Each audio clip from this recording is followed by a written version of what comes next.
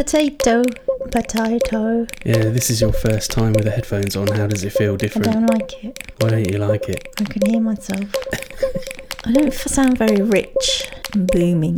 I think you just sound how you are. Oh, is it? Is it? How do we start the show?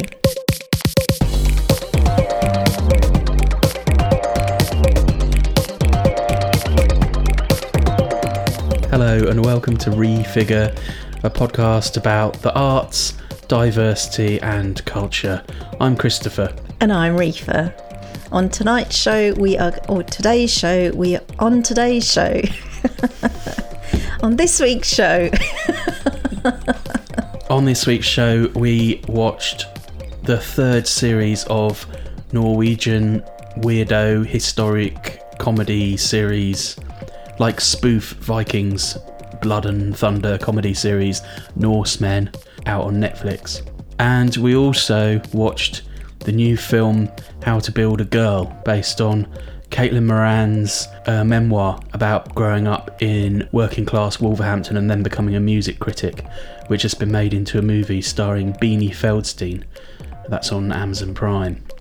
How are you, Reefa, my lovely person? Very well, thank you. I've had quite a busy week, actually. People are contacting me for diversity consultancy, I suppose you can call it, and I've been chatting to quite a lot of people in my network about all kinds of interesting things to do with Black Lives Matter and what that means for people in Brighton. How are you? Yeah, I'm doing all right. Also began to get going this week in a way that felt different. Really did feel like, for example, I went to an actual coffee shop for a meeting this week and it felt partly a little bit daunting, but then suddenly just felt like life was back to normal.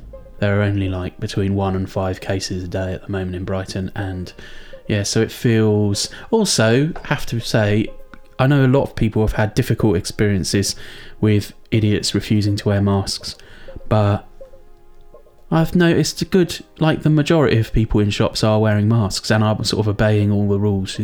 Maybe it's because we go to quite small shops. We're kind of fortunate in the kind of area we live in. It's very hard for cafe owners and shopkeepers to police this stuff, though. I noticed when we went to that cafe, it says on a little sign, 1 person at a time. But if you've got kids and you just walk it, that people weren't really doing that. But then no one wants to be the one that goes, excuse me, you're in the way. Or even when we went into the Hare and Hounds pub, it says quite clearly on the wall, 1 person at a time in the blue area. And I had to be like, no, it's 1 person at a time. And you have to be quite confident to do that with people. So, and if it's your space, you're not necessarily going to be wandering around telling people off. It's not really the vibe of the pub or the cafe, is it? So that's the thing that as British people we find difficult to tell people, excuse me. How do you suddenly ask someone whose job is to be a cashier to suddenly also be a kind of police officer? Let's talk about Norsemen first. All right, you explain it. You tell us all about it. Well, Norsemen's really cool. That's all I've got to say. Norsemen is this Norwegian show. I need to spat my tea out. It's a kind of slightly Taika Waititi-ish dry comedy, spoofing shows like Vikings and The Last Kingdom, and maybe to an extent it's spoofing Game of Thrones as well. From now on, you're gonna join us in battle. You're gonna plunder. You're gonna mutilate. No, you can't make me. Crocheting is my life. I won't do it. I hate you. We're gonna find you a wife that can make a man out of you. No. Is that an important message you have there, little raven? That's a chicken. It's shot in both English and Norwegian, so they film it twice. They film every scene twice, and we get to see the English language version. And it's set in the Viking era, so in maybe the 5th or 6th century. It's a lot of it filmed in the open air in kind of campment villages, and it looks quite real and rugged, and the violence in it is very brutal and bloody. It's kind of a harsh show. It ran for 2 series. We enjoyed both the 2 series, but now it's come back for a 3rd series, and slightly unexpectedly that's entirely a prequel. So we started watching the 3rd series and it felt like a flashback, and then the entire thing was that. What did you think of Norsemen, Reefa? It's really ticks Chris's boxes because he likes watching Viking things. I think he likes that. I don't know why.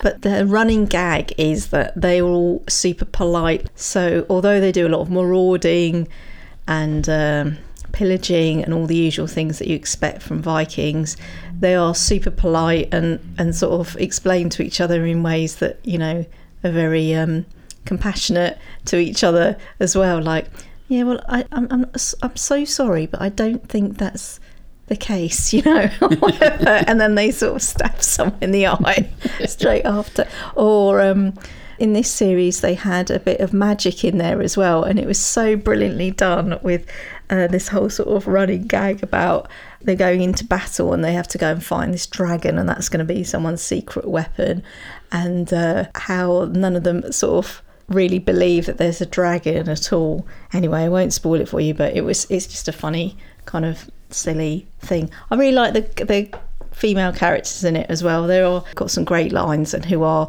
mischievous women who do manipulative things, and they also have a woman who's a warrior as well, but she has to sort of part with a really inept husband. And it's a cracking laugh out loud comedy. A lot of slapstick in it as well. One thing I really love about Norsemen is stupidity, and how there's kind of separation of morality and stupidity. So being stupid doesn't make you evil, but being stupid is really funny. And there are some really stupid characters who are still some of the sort of better intended characters who want to act in a good way, but they're just really thick. And then some of the really evil characters are clever, and vice versa. Like, there's no connection between who's clever and who's good or evil. And there are a couple of evil characters who are like pantomime really evil. In the first 2 seasons that wasn't particularly explained, but because they've done this unique thing of backstorying everything for the 3rd season. So I think they did that because at the end of season 2 they killed a lot of the best characters, and maybe they didn't realise how successful Norsemen was around the world, and so they've come back to make a 3rd season, and suddenly they're stuck with, we don't want to lose all these characters that people love, so let's make a prequel to bring back some of those characters, which is fine. But also they've created quite a good backstory for some of the people who are face-meltingly evil. I mean, it's not realistic, and I'm not trying to say it's convincing in a reality way, but it does hold to its internal logic. I suppose the historical stuff is right as well, isn't it? Because there's a time when they just discovered that there's an island to the west, a country to the west, which happens to be this country that I've heard of called England. All the way through the first 2 seasons, there's this running plot line about a map to a beautiful country that's full of treasure and stupid pacifists who are really easy to raid. That was just the on-running, underlying thing. And now we know through season 3 where that map must have come from, because some of our heroes set off to England.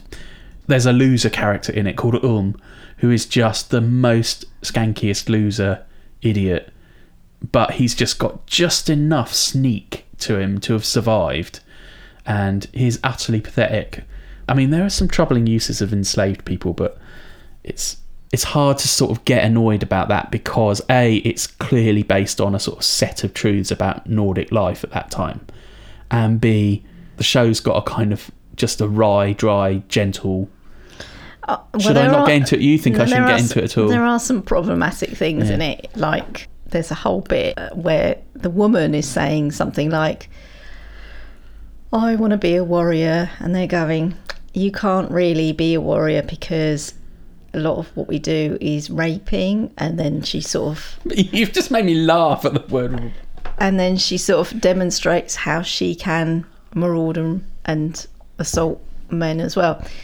That is super problematic. It's so problematic, and then you mention it and I'm just remembering it, and it's really funny. And then I don't know, it's compared to like Game of Thrones, at least this program makes me laugh out loud. And if there is pillaging and all sorts of other stuff, it's done in such a bizarre way that you kind of like, I don't know. They do not make a mockery of sexual violence in a way that Game of Thrones shows sexual violence in an exploitative manner. Norsemen does not show sexual violence in an exploitative manner, but it does tell jokes that are predicated on this kind of idea of that it's complete normal. once you've created a setup where all the Vikings are really polite, but what they still do is Viking sort of things, you're stuck with a particular set of jokes that can feel very problematic. But I think they handle that really well. I wouldn't watch it if you're vegetarian either. Oh yeah, no, they eat loads of things. Anyway, it's called Norseman and it's currently on Netflix. It was Yes, on the BBC Netflix. as well. Okay.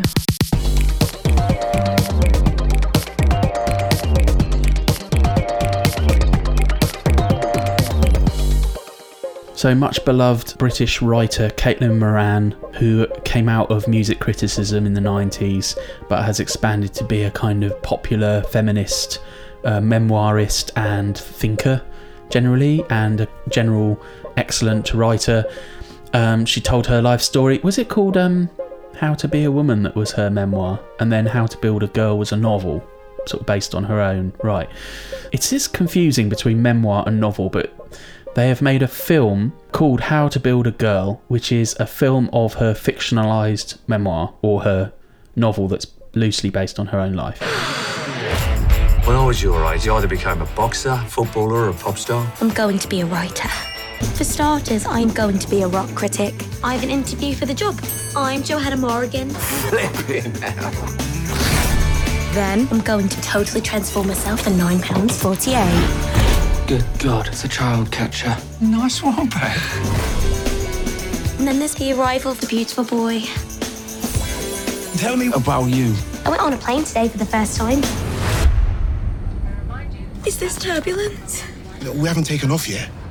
The lead character, who is played by Beanie Feldstein, has a different name but grows up in very similar circumstances to Caitlin Moran. And then the whole plot line of this is a very young, precocious woman, she's 16, who is in very difficult circumstances living in a working class, almost slightly parodied, but anyway, working class environment.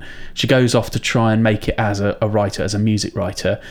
It's directed by Cokie Gelroik, Paddy Considine's in it, and Alfie Allen plays quite a major role as well. I think we both really wanted to love this film a lot, and we went in quite kind of up for it, liking everyone involved. What did you think of it? And it's good that you can hear, though. I'm going to have a rant about this film. It's a big fat no from me. I don't know who this film is aimed at, because if you're a parent who loved the 90s indie scene, you couldn't watch this with your kids.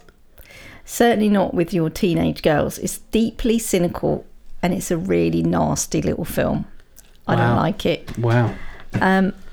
Yes, probably those men that she worked with were a bit like that, but the main character is so mean and disconnected from reality. It feels like the director must have really disliked or even misunderstood the book. I haven't read the book, but I've read her other stuff, you know. I feel like it was a real betrayal of what Caitlin Moran stands for, the relationship between her dad and the girl. I mean, the girl is played too old anyway. She's like 27 in real life and she's supposed to be playing this 16-year-old. It isn't affectionate or believable. It's like they never hug or touch each other or anything to do with this family at all. The only grown-up women characters are played very unsympathetically. Her mum is portrayed as this victim. The English teacher, who presumably was a big inspiration for it, is played deeply uninspiring. It feels like, for me, I felt like it'd been directed by a man or hates women. The first scenes are supposed to be a teenage girl perving over men, so we get scenes of boys in Speedos, and later, completely unnecessarily, hot tub scenes. All the male journalists are like ridiculously hot, just walking around at this pool party, where the main character is humiliated again and again. She's totally humiliated. We see her throughout the film, like we see her stuff to do with her period, we see her like getting booed at an award ceremony. She's losing all the way through. Even her wall of heroes, which was like the most interesting fun bit of the whole film, where all these stars are playing inspiring people, but even that's like a male fantasy of what women think and do. Like the gay brother gets the funny arch lines and everyone else like mumbles through it. Like, there's the family, there's no love, compassion or affection. There's no real storyline. Her as a teenager in a hotel room with a pop star is played romantic and not deeply disturbing. Her shouting at her parents for help or self-harming, or some of the class issues or the gender issues aren't really addressed or even talked about properly. When you've got real teens playing teenagers in like sweet teen films, like some of the stuff that we've talked about on this show, like To All the Boys I've Loved Before, even goofy romantic films that address class, like Always Be My Maybe, right? You don't, even girls, right? You just, like, it's like none of those things have ever happened. It's like this kind of pastiche. This film is based on a real era that I'm nostalgic about. My generation are so happy to bang on about the 90s, the gigs, the parties, the music. It's such a horrible portrayal of that time that it left me feeling embarrassed, gut-wrenchingly disappointed and just betrayed. You know, Jamila Jamil, Sue Perkins, Lily and Alfie Allen, Emma Bloody Thompson pop up in this film. And that's a freaking massive shame, because this film is for no one. There's another disturbing montage of her bragging to her brother about her sexual partners that's played in an unpleasant way. She's a teenager getting exploited by men, but it's played for laughs in this Benny Hill type of way. We never see her succeeding or being supported. The TV appearance that happens right at the beginning goes horribly wrong. The award she wins is a horrible, awful moment. She never gets her man, if this is supposed to be some sort of rom-com. No one touches or comforts her. So the end scene seems to be talking to other teenagers about girl power and being yourself. It's so trite, it's insulting to all women. I think this is a dangerous film showing how a lonely girl who has no support at home, has predatory men all around her, no friends. You know, her brother's basically just like tries his best. But this film literally takes the piss out of suicide, depression, self-harm, let alone class. What on earth does the dad ranting about the Happy Mondays for 10 minutes at the beginning, at their height, were one of the feel-good bands of the 90s? Who is it even aimed at? Do you know what I mean? That bit at the beginning just sets the tone for the whole film. It's like horrible and nasty. And if you want to tell your kids how fun the 90s were before they weren't allowed out or had mobile phones and their family checking up on them, and there wasn't even the internet properly, you can watch 24-Hour Party People instead. What did you think of it? I agree with everything you're saying. I had found it very disappointing, and I did share that slight sense at the end of almost, this is make me embarrassed of the music that I most loved growing up with. But then because I'm a bloke, I sort of almost put that down to, that's maybe its job to shame me. But it isn't about that. You're completely right. The Happy Mondays, if nothing else, were a brilliant working class party band. And they were also disruptive, like insurrectionist. That guy, that character, would not have been despising them on the TV.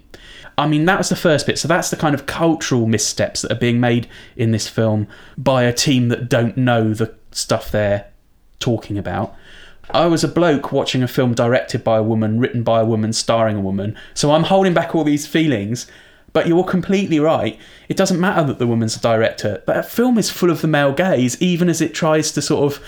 They get kind of slapped on the wrist for absolutely appalling behaviour, whereas she gets punished for things that aren't even her fault. There's a really interesting later scene where she has raised enough money to buy her dad a new van. He gets a new van, and a few scenes later we discover that he's sold it for his music career, which is a completely pathetic, disastrous music career, and she gets told off for having bought him the van. It's like it's her fault that he's sold the van. It's somehow blamed on her that he sold the van for music, and there is never any acknowledgement of that in the film. In fact, that's passed over really quickly, and then she goes off and has to pay penitence for other things. It feels like a boys will be boys film. So what I think your clarity on it has made me more annoyed about it. apart from, there are like 2 or 3 scenes where you think, that's beautifully written, that's brilliant. Now I say that, I can't remember one of them to quote at you, but is it a film about Britain for Americans, or is it just trying to be authentic? Because they waste so much time trying to be really authentic. Like there's these big promotional stories about how Beanie spent weeks working in a shop in Wolverhampton in order to get the Wolverhampton accent right and learn the kind of environment that she was doing. All this kind of authenticity nonsense when she doesn't even really nail it. I mean, she gets it right most of the time, but is that even necessary if you're then going to make... It's a total waste of... The person who made this film has no idea about music. Given that Caitlin Moran wrote the film and she is an iconic music critic, that is a disaster. Yeah, there's a whole... These sorts of films that make us nostalgic for the era are based around the soundtrack. You know, you could have had so many different things going on in this. Yeah. I mean, I'm sure there's elements of truth to some of this stuff, but I mean, I don't know the point of this film, and I feel annoyed that I even wasted my time on it. I really can't even bother to talk about it anymore. I find it repellent. What are you reading for? If you're going to do a nostalgic piece, it's got to have some sweetheart to it. It's got to be authentic in the way that you want it to be. Like, the people were really real in that. You know, like when... What's his name who lives up the road? What's his name that played the bloke?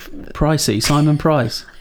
No, in 24 Hour Party People. Oh, Alan Partridge. I mean, Steve Coogan. Steve Coogan is playing a real person. He was really there at the time. He's warm to this story that they're telling about the record label and the Factory Records and the Happy Mondays, right? So if you're going to do a piece like this, what's the point of that? You know, did she really have a terrible time? I mean, or if she had a terrible time, then don't make it a comedy. What are you reading for? What are you reading for? What are you reading for? What are you reading for? What are you reading, Reefer? So I have recently joined a book club in the Cutie Pot Radical Rhizomes in Brighton, and we have just started on our first book called Signet by Susan Butler, but it's spelt Season, Season Butler, and the cover of it is really nice. Look, it's all shiny. I've put it on the internet, but it's a story of loneliness about a 17-year-old girl whose parents are musicians who leave her with her grandmother on an isolated island off the coast of New Hampshire. It's a young adult book, and I'm really enjoying it. She's a new voice, and she is... I met her when she lives in London now, but she's from San Francisco, and I met her on one of these events called Black Joy Sessions last year. And I think she's a real talent, and it's a very different voice. It's all in the first person. There's a bit of magic realism in there as well. The house that she's living in is on the edge of a cliff and it's falling into the sea. But because it's from her voice, you get this kind of stream of consciousness. Anyway, I can't put it down. It's a very compelling read. You just be completely distracted while I said all of that stuff. It's called Signet by Susan Butler. But she's pronounced Susan, right? Yeah, but if you saw it in a shop, you would think that says Season. What are you reading?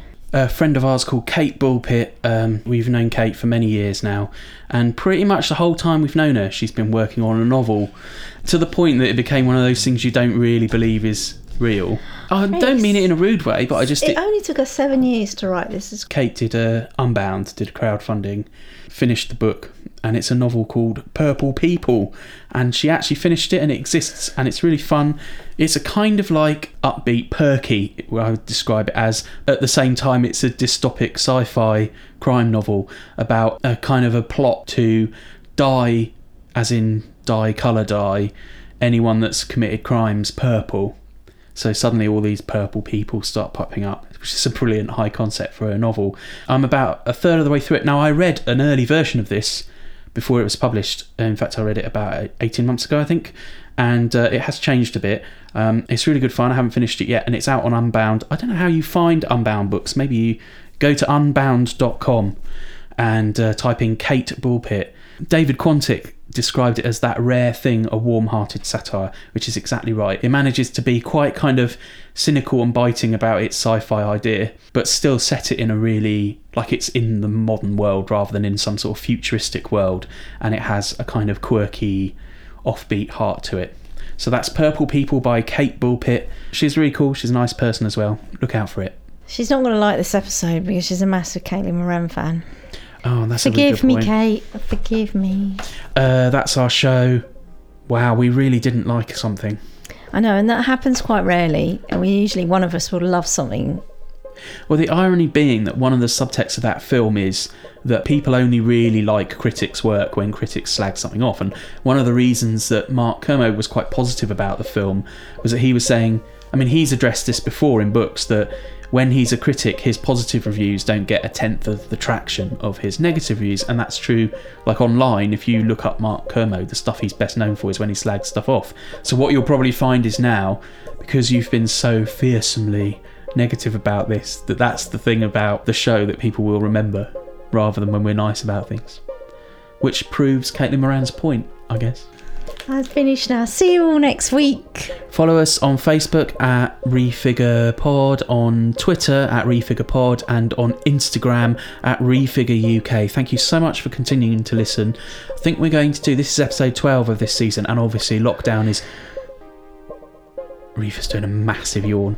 Lockdown is loosening now, so what we'll probably do is do maybe 3 more and then finish the series on episode 15 and then come back in the new year or just before Christmas or something. Never mind the social media, just subscribe to this podcast. Oh yeah, please subscribe and tell your friends, because you know, we're really fun and we don't have a PR department. See you next week.